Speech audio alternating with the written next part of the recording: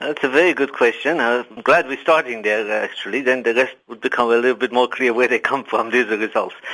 The modeling, what does economic modeling do is that try to replicate this complex economy that we're living in, pick up its main driving forces, its laws of motion, a smaller system that capture the main working of the economy, then it's manageable. Then we can start doing what-if scenario, do projection forward, do impact analysis, do shock analysis, and see how does the economy, how does this system react. How reliable are the models that you're working with to determine an outcome of a national minimum wage? I'm biased in a way because I've spent my life building models. It is reliable to large extent depending on how the model is built. We're starting with the understanding this reality that we're living in. And people look at these things and they conceptualize it differently. They see different things. I think what we have right now, what we have done on the national minimum wage, which I'm very excited about, I think we have quantified it. We have used a tool that has been built over the years. I'm very confident about it. But obviously we don't know what actually the minimum wage is going to be decided on, what level may be very different from this. Well, let's talk a little bit more about that. You modeled various scenarios for implementing a national minimum wage.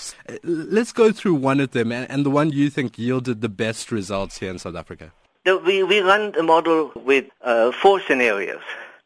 We usually use a benchmark scenario, which is like we call it a base scenario or business as usual scenario. What if there is no national minimum wage? We need to have an anchor that we say if there is no national minimum wage, how will the economy evolve? What will be the projections?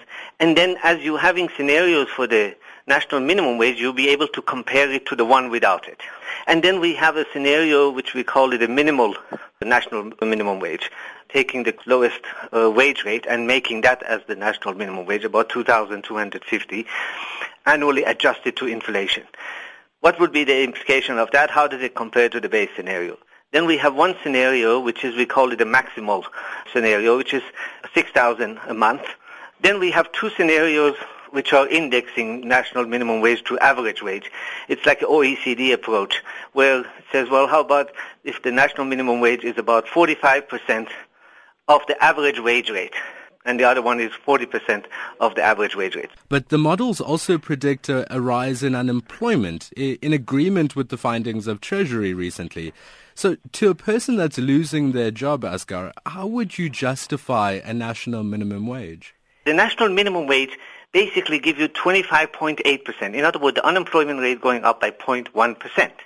We have to look at these things as a number of indicators that are looking at the growth, employment, poverty, inequality, and make a decision around it.